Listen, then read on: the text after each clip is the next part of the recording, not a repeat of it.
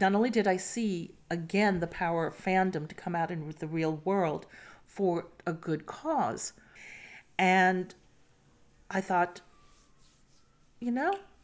fans, they need help in fixing the world.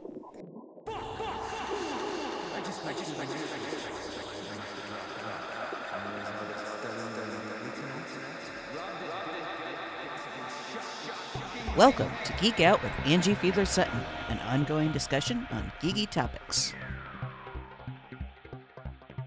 Hello, fellow geeks. If you only check into this podcast through my website, you may have missed that on May 1st, I dropped a non-episode episode. As I stated there, I'd been wanting to play around with audio for a bit, and so did an audio recording of a short story that Angelique Jerd, friend of the podcast, wrote. So be sure to go check out the Cauliflower Club if that interests you. I first heard about what is known as WhedonCon back in 2016. I had written an article for Sci-Fi For Me about it, changing its name. It, like Gallifrey 1, is a Los Angeles-based con that I first heard about once I moved here. Since that initial article, I'd kept my eye on it and had started seeing posts from one of the people who run it and some of my other geeky groups.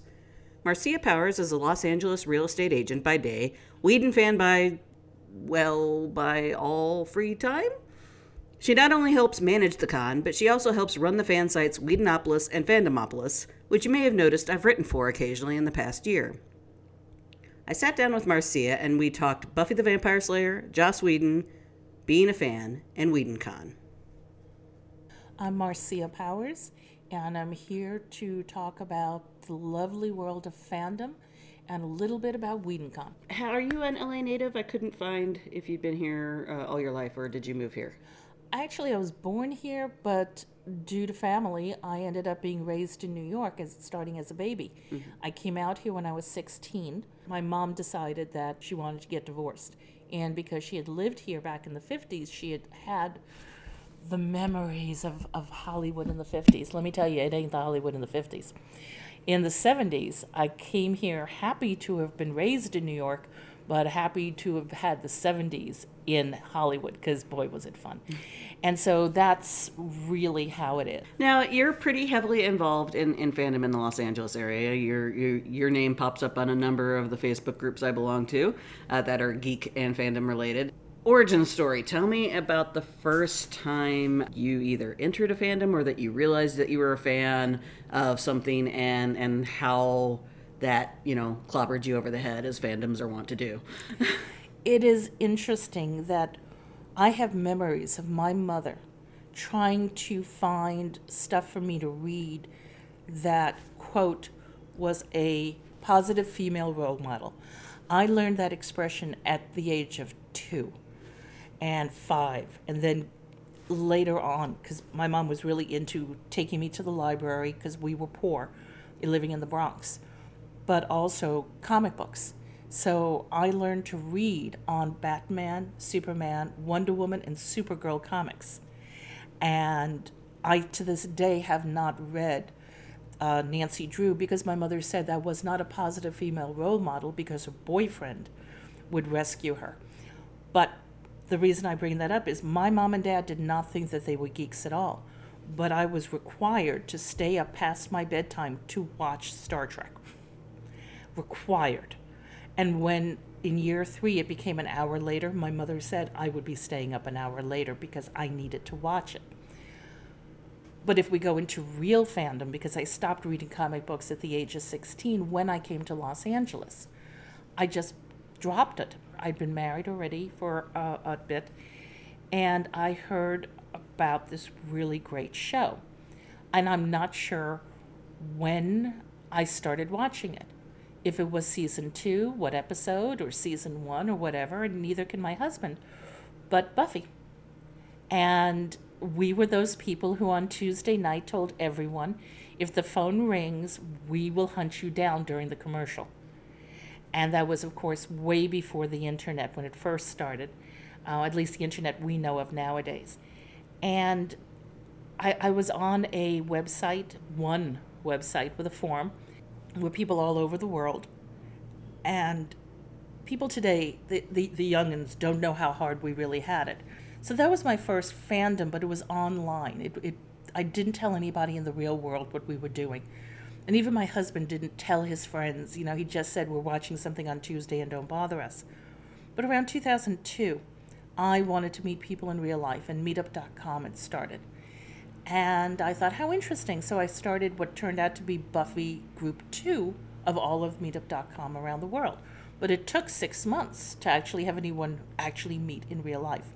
And for anyone who's ever watched Felicia Day's series, The Guild, that was episode 4, season 1 of The Guild. That's when I knew I loved what Felicia was doing, because it was so true to life. We're at Borders Bookstore in Sherman Oaks, and it's Buffy Los Angeles group. And to this day, most of our people from LA come to the Valley, but I can't get them to go anywhere in LA because of traffic. But I see this woman, I'm looking around, and I see a woman. She kind of looks like she's looking around, and I go, Buffy? And she very loudly, with the gesturing of the arms, goes, oh, thank God. And then the other two, then Ray and Allison came over. And it was the first time any of us had met in real life other geeks. They weren't like the SCA folk or like the Star Trek people or even Star Wars who had been doing this for so long. We were really new at doing this. What I did is I started a meetup group. I wanted to meet people in real life. And that was the big thing about Meetup.com back then, was to meet in real life. So I went ahead, and little by little it expanded. And a lot of events and things that I got into were because of that, because I started to come out of the geek closet. Now, some of my gay and lesbian bisexual friends think that that's a cute expression from so long ago, but it really is. I hid what I was because the majority of people in those days would make fun of you. And especially a show like Buffy, come on, the name. And that was the beginning of my doing fandom. The first time I ever went to an event was Grand Slam by Creation. And I wish they still did those, but I understand why they don't anymore. And that was a blast. The first one I went to had a Buffy day on Sunday. So there was James Marsters, Nick Brendan, and some of the tech people from behind the scenes. And I loved it. And I turned to my husband and I said, oh, thank God we have a fandom that doesn't wear weird costumes and strange makeup, just as somebody walks by with vampire face. And that made me go, wow, so maybe we could actually meet people in real life, and more. And so it just grew from that. Now, you are, I think the official title is managing editor of Fandomopolis and Whedonopolis? Yes, or assignment editor, depending on who we're talking with. So the way we started was from Meetup, all the people who were together. Allison and another one of the founders for Fandom Charities, Sean Ray, they were really into Farscape, heavy into Farscape. And so, about 2005, I went with Sean down to Comic-Con and with some other people, but we branched off. And I had an absolute blast. And I thought, based on what these Farscape fans, what they were trying to do for a talent, for Ben Browder, that kind of a site, I thought, we could do something in our world. And we did. We put together Whedonopolis. And it was a blast. We went down about 10 to 15 of us, depending on how the year was. And we would go down and we would interview people. We would do write-ups. We were one of the first sites to video record our interviews. We did it because I knew that if I waited for people to transcribe what they recorded to an actual readable article, it wouldn't happen, or it would happen like 2 weeks later. And so we would be able to get it up right away. We didn't even do any cuts. It was the full interview video with it standing on a table, and we just had a blast. As the years have gone on, I've realized I do better behind the scenes than I do in front of the scenes, which in some ways has not been good. So some people over the years have taken credit for things that I did because I didn't tell people about it. I've changed that. Now I tell people. But I still push everyone else forward. So we've expanded out. And I find I'm really great at networking with suits, getting the invitations, talking to the talent, but I pass on the actual interviews to someone else. And so it just depends on who I'm talking with. Managing editor sounds good to someone who doesn't know me any better. Assignment editor is really what I am, and herder of kittens is what I was named back in '07, and that's on my business cards. Now, this is all voluntary, correct? We are 100% volunteer. If my mother was still alive, I'd still hear her talking about how, everyone else gets paid to do this, why not you? Well, we did it for fun. We did it to give back to the fandom itself. And we aren't that tech savvy. So we have a basic WordPress site, and if anyone ever out there would like to donate their time to help us to figure out how to do tech, we would be very happy. But we're 100% volunteer.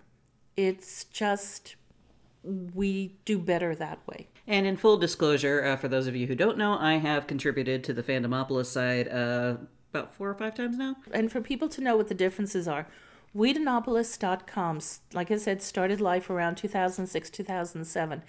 And the idea was it was all Whedon all the time, except we used to joke around about how some things were 6 degrees of Joss Whedon, because we would get offered interviews that were amazing, but they weren't Whedon. So that became a running joke, including the time that we were supposed to interview Kevin Bacon down at San Diego, I think in in 08.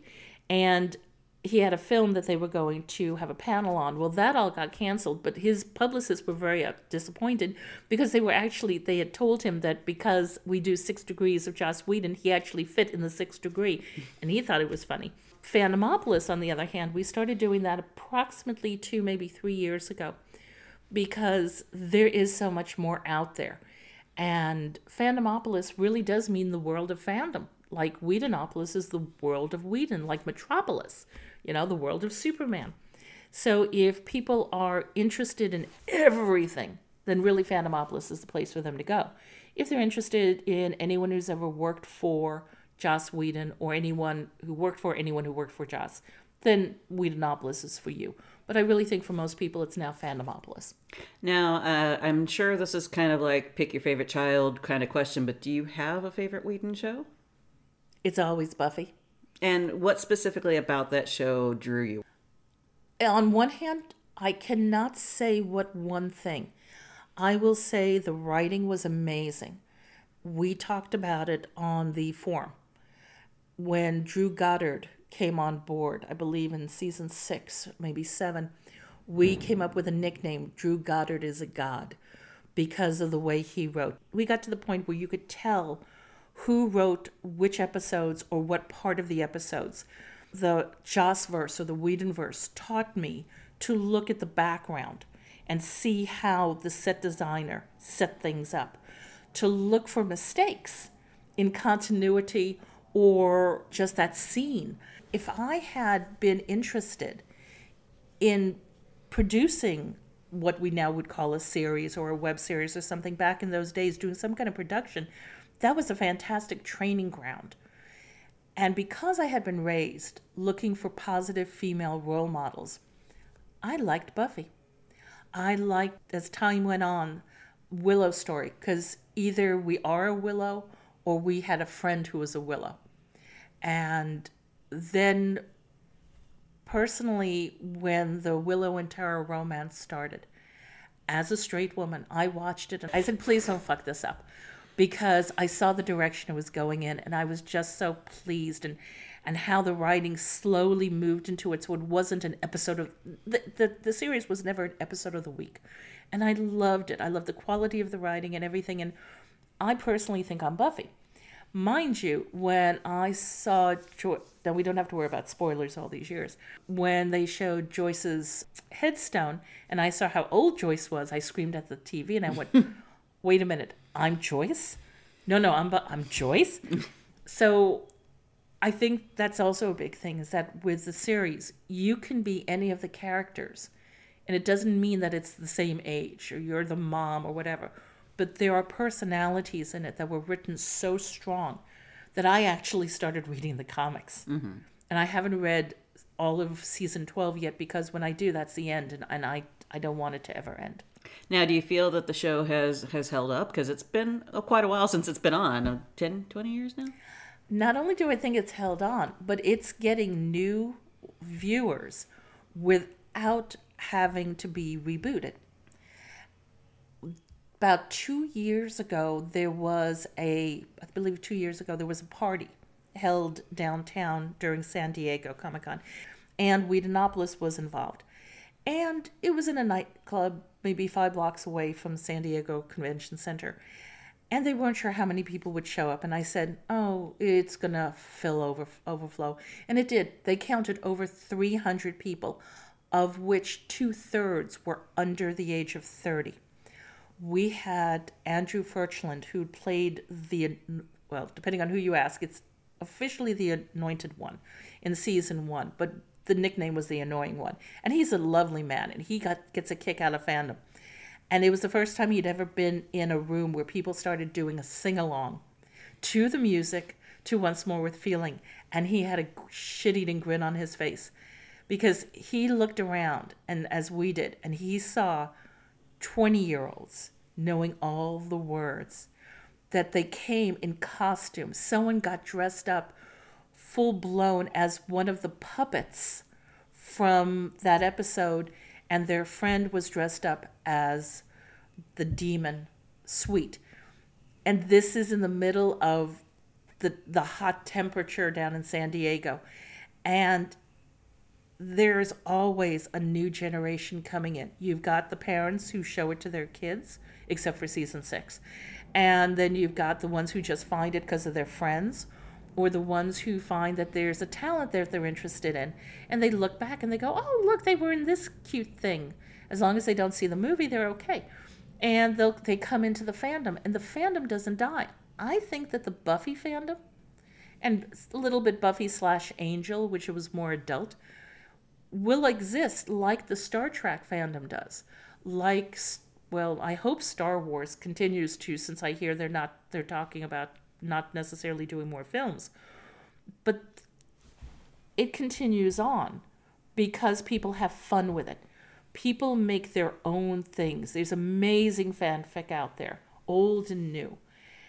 And there are people who still put on little events to get their friends together, and that's all over the world. I'm sorry, you're not going to find that on the television shows that are on nowadays. As you know, nobody's going to do that for the Rookies. And I doubt anyone's going to do that for Arrow. And those kind of shows, even though they're good for now, I don't see the lasting potential. Let's kind of segue into WhedonCon. Did you help start it, or did you join it after it had started? What happened is back in 2004, there was a political fundraiser called High Stakes 2004 by Alison Abramowitz, who's involved with the Democratic Party statewide. And she had talked to Joss, and he had agreed to do a phone interview with her. Fans were going to write in there to her their questions, and she was going to do a phone interview. And there were house parties all across the country, and you paid a certain amount that went towards the Kerry campaign, and you got to listen in. Well, she asked me if I do the LA one, and my husband has never said no since, but he said no because at the time he was a Republican. And so I went looking for a venue. Couldn't find a venue. I mean, tech was so old, I had to find a restaurant with a separate room with a phone plug-in and an old-fashioned speaker phone to attach the phone to, because we didn't have cell phones in those days, and such. And so Joss heard about it, and he went back and said to the Democratic Party, if you can find a place in greater Los Angeles holding at least 400 people, instead of doing this in my bathrobe in the bathroom, I will come, I will bring my friends. And then to us, the rules became that we had 1 week's notice to put this together. We were not to tell anybody that Joss was going to be there. As far as they knew, it was just an LA location. The rule to us was, it was not going to be the fans on one side and the talent on the other side, as they normally are in an event. It was going to be a party, and everyone was going to socialize. So that's when I actually had just started with my friends in the real world and the Farscape friends and such. And so I went up to a bunch of them and I said, I trust you. Would you be my security, my low-key security? They said yes. And I saw the reaction to the talent, the reaction to getting fans together for a good cause. And I thought, I could do something with this. This is amazing. Hi, my name is Hansi Oppenheimer, and I'm the producer of the Squeak Project, and I'm geeking out with Angie Fiedler-Sutton today, and you should too. You can find this podcast, as well as myself, on various social media at Angie F. Sutton. I also have a Patreon at that handle. For as little as $1 a podcast, you can support Geek Out, get the audio files a bit sooner than the rest of the world, and receive both transcripts and behind-the-scenes stories from all of my episodes. Don't forget to give me a review over on iTunes or Stitcher. The more reviews this podcast gets, the easier other people are able to find it. You can also sign up for my monthly newsletter and see all of the places you can now listen to this podcast at my website, angiefsutton.com. And now, back to my interview with Marcia Powers. Now, after that, we did our Once More with Feelings screening in April of 2007. And we raised over $5,000 for the Elizabeth Glaser Pediatric AIDS Foundation. And that was amazing. We didn't know what we were doing. We put on a screening. It was just a bunch of fun. David Fury, James Leary, Camden Toy, Ben Edlund, and Brian Fuller, who asked through a friend of a friend if he could come. But they came and they hung out with the fans, which was amazing. And not only did I see, again, the power of fandom to come out in the real world for a good cause, because we showed Once More with Feeling, and we had interactive goodie bags. It was so much fun. And Smile Time. And so David Fury, for the first time, got to hear a reaction to something he had written. And I thought, fans, they need help in fixing the world. So between that and finding out from the IRS that they don't like fans just putting on an event and raising money for charity because someone's IRS number is going to have to pay the taxes, we did some research, and it took us 6 months, but we became Fandom Charities, Inc., a 501c3 established for raising funds for other charities by having fun fan events and educational events, and we moved on from there. So we started doing Dr. Horrible because we couldn't do the Once More with Feeling anymore. Fox had an issue with everybody doing it for real. And so in 2008, we did the first Dr. Horrible Halloween event.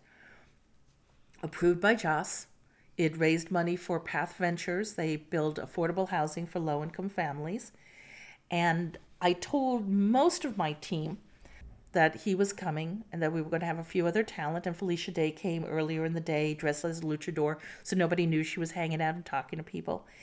But at the end of the event, Kelly and I were standing on the stage, and we said, we have some people here who would like to thank you. Now, this was on Halloween.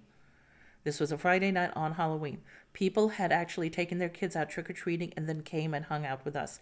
And we sat them after everyone had been seated for the second showing, which was the Dr. Horrible, because the beginning was the Guild. And there were screams, there was applause, and Joss, Jed, Marissa, Zach, Nathan, pretty much everybody who, except for Neil Patrick Harris, who had been involved top level, came on the stage and thanked everyone. And we had a whole bunch of second and third level talent that had hung out earlier in the evening with the fans. And it was, it was the reaction of the talent to the fans who were there to raise money for a very good cause, who did not expect to see talent. They were there to hang out with each other. And for the fans to see that the talent had actually left their families at home on Halloween to come and hang with them. And that was really special. It wasn't just an event. And that went on for a few years, through to 2016. But it got to the point where on Halloween, all of a sudden, it was hard to find a venue. We went from a geek event that you could come by yourself, and you could come regular or you could come dressed up, and you'd have a blast, and it was affordable. It was like $20, $25 a person to get in, and more talent would show up. Different talent would hang out. But getting a venue was like pulling teeth. And even the last year we did it, originally we were supposed to be at the Egyptian Theater. And then once Joss said yes, he would come, they messed up. And so 2016 was our last year. We did it at the Raleigh Studios. But I had always wanted to do a convention, ever since 2000, when the Brown Coats put on what's called the Brown Coat Backup Bash, with B3. I was involved with SoCal Brown Coats at the time, and the booster events went bankrupt the day of the event, with people flying in from Australia and from England and everything. And I again watched not only the power of fandom come together, the people around the world were donating money so that we could afford to pay for the Pickwick Theater and all the things we did. And because there were people there expecting a 3-day event. And seeing again the talent show up. Mark Shepard showed up on Friday and hung out playing pool with the fans, because why not? And I even though I don't believe in the way that he acts in the real world, Adam Baldwin came, and he spent Thursday night with the fans, just hanging out, having beer, and pretty much keeping people calm while they're freaking out about how there's no event. And the SoCal Browncoats, we're trying to figure out how to make a con happen with no money. And and at the end, I said, I want to do this again. And everyone said, please let us sleep. And every year, Fandom Charities Board would say, no, we're not ready. No, we're not ready. No, we're not ready. And I say all this to give you an idea of where my head's at. So in 2015, I said, I think it's time we put on a con. And Ray said, maybe it is time. And the rest of the board went, shit. And that was the beginning. It took us 2 years to get our first year up and running. And we didn't even have a name that I liked. But starting with year 2, 2017, we officially called it WhedonCon. Nice and short. No, Joss has not come to the convention. Bless his heart. He knows about us. He has not said, stop it. And that's a good sign. But we're doing it for the fans. It's a fun event. It's kind of fanish and kind of media mixed together. In a way, it's what San Diego was back in the beginning of time, but it's also more social. And each year, Fandom Charities has always picked a different charity to raise money for. This year, we're raising funds for Equality Now because, well, politically, I'm going to say, you can't rely on America to take care of everyone like we used to, which we should still be doing. So Equality Now is a fantastic organization that around the world, and is even doing some stuff in America, to help women and girls some of them who are being put into child marriages, all kinds of things that go on. And it's also, we are continuing in the memory of Ron Glass, who, depending on your age, you either remember him from Firefly or you remember him from Barney Miller. He was extremely involved with the Al Wooten Center, which is now called the Al Wooten Youth Center down in South Los Angeles. They're amazing. When I grew up in New York City, my mom actually had me at an organization like that to keep kids off the street after school. They happen to do it from 3rd grade to 12th grade, keep them busy, help them with their homework, and guide them on track to go to college. And by the time I had known of their organization, Ron had passed away. The stories I heard at his wake were amazing. He really physically, not just with money, he physically gave back to the community. And so we are continuing to help them and raise money towards their organization also.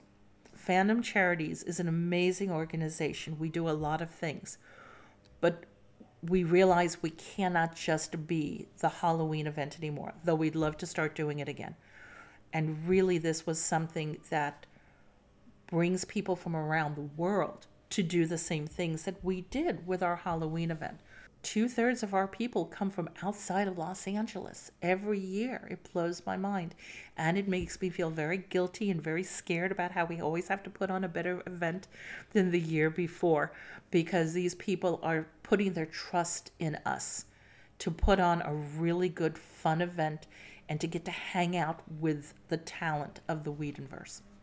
Now, that leads into, if you can, as briefly as you can, talk a little bit about this year's specifically. Give me kind of the Reader's Digest of when it's happening, who's involved. This year, we are having an amazing compilation of talent. It is the 20th anniversary of Angel. And so we went out and we went to see who could we bring in. Local, because that's a great thing about LA is that most of the talent is here. Though not all. We're flying in a lot of talent. But our main people, we were able to do it. This year, we have James Marsters, Juliet Landau, Julie Benz, and Summer Glau is actually coming in for our Brown Coat group, but she was on Angel. And in fact, and it's also the 10th anniversary of Dollhouse. Now, for Dollhouse, we have Miracle Laurie, who's coming again. She's been fantastic with the fans. Oh, yeah, no, I've interviewed her before. She's awesome. Yes. Now, also this year, we have David Fury, who's coming, Sam Anderson, who was Holland Banners. There's just so many. If you're a Farscape person, Gigi Edgley is going to be with us, and that's a big deal. And on Saturday night, Ghost of the Robot with James Marsters is going to be playing. And again, last time they played in California was a year ago. And so there's plenty more folks there that you would probably look at and go, oh my God, because you get to actually meet them. So tell me the dates as well as kind of general pricing. I know it varies depending on what all you're going to participate, but kind of just a general.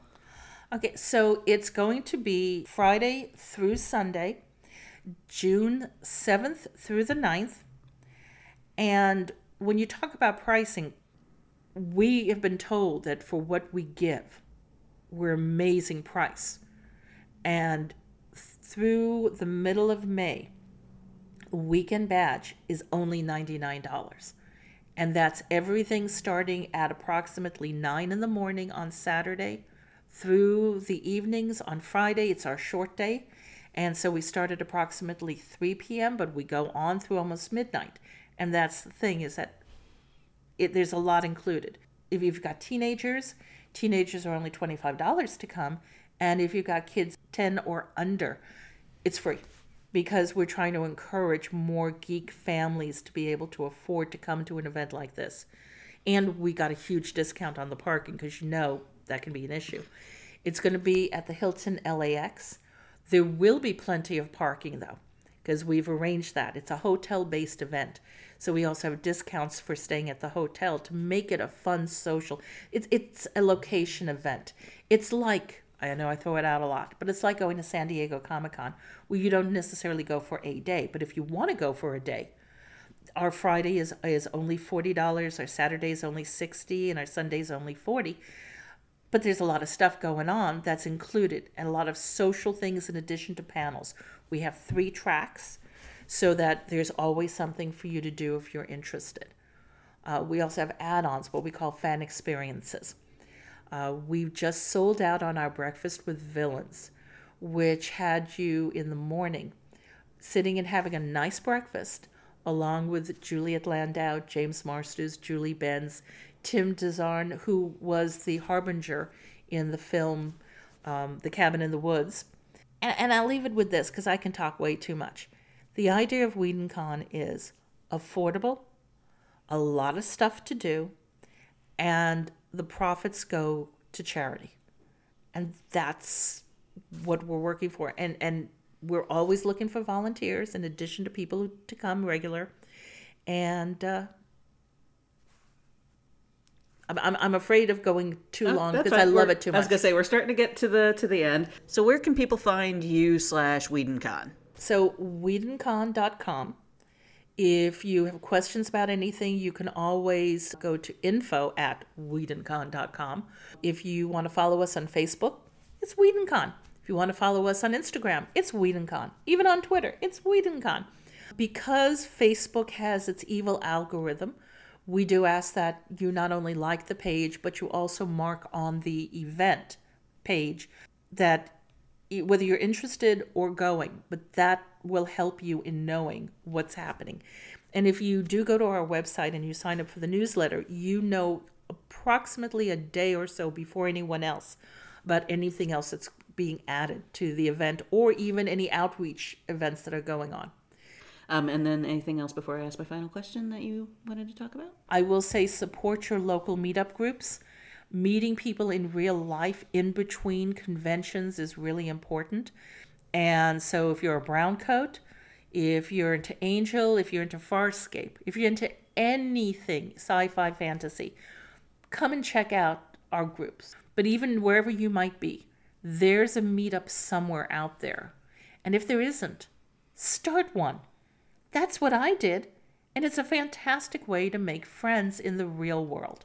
As you know, the name of my podcast is Geek Out with Angie Fiedler Sutton. I try and ask everybody I interview, what are you currently geeking out about and why? So is there something recently that you've been reading, watching, listening to that you've just been super excited about and that you're telling everyone about? Actually, what I geeked out about, and I started telling people they had to see it, just got non-renewed. Netflix is making me unhappy. The Santa Clarita Diet. Oh my goodness. The year one, I was at Emerald City Comic Con, and my husband and I had an Airbnb.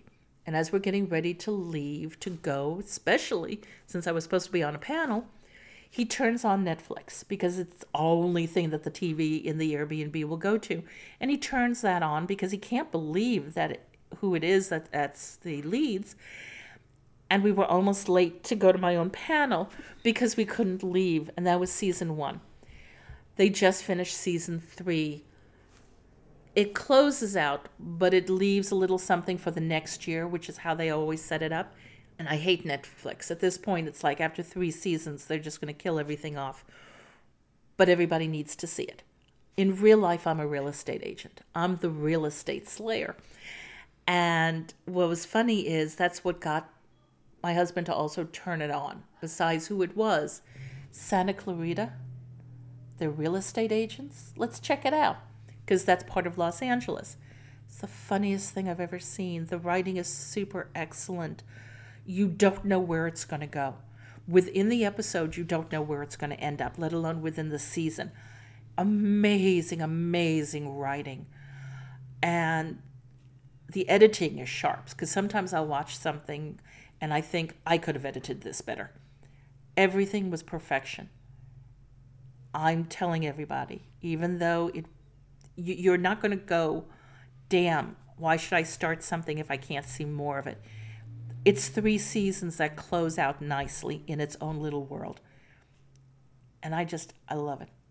And the only other thing that's coming up right now is I'm starting to tell people, because I heard that Deadwood, the movie, is coming out. So I got into that because of Allison and a handful of other people.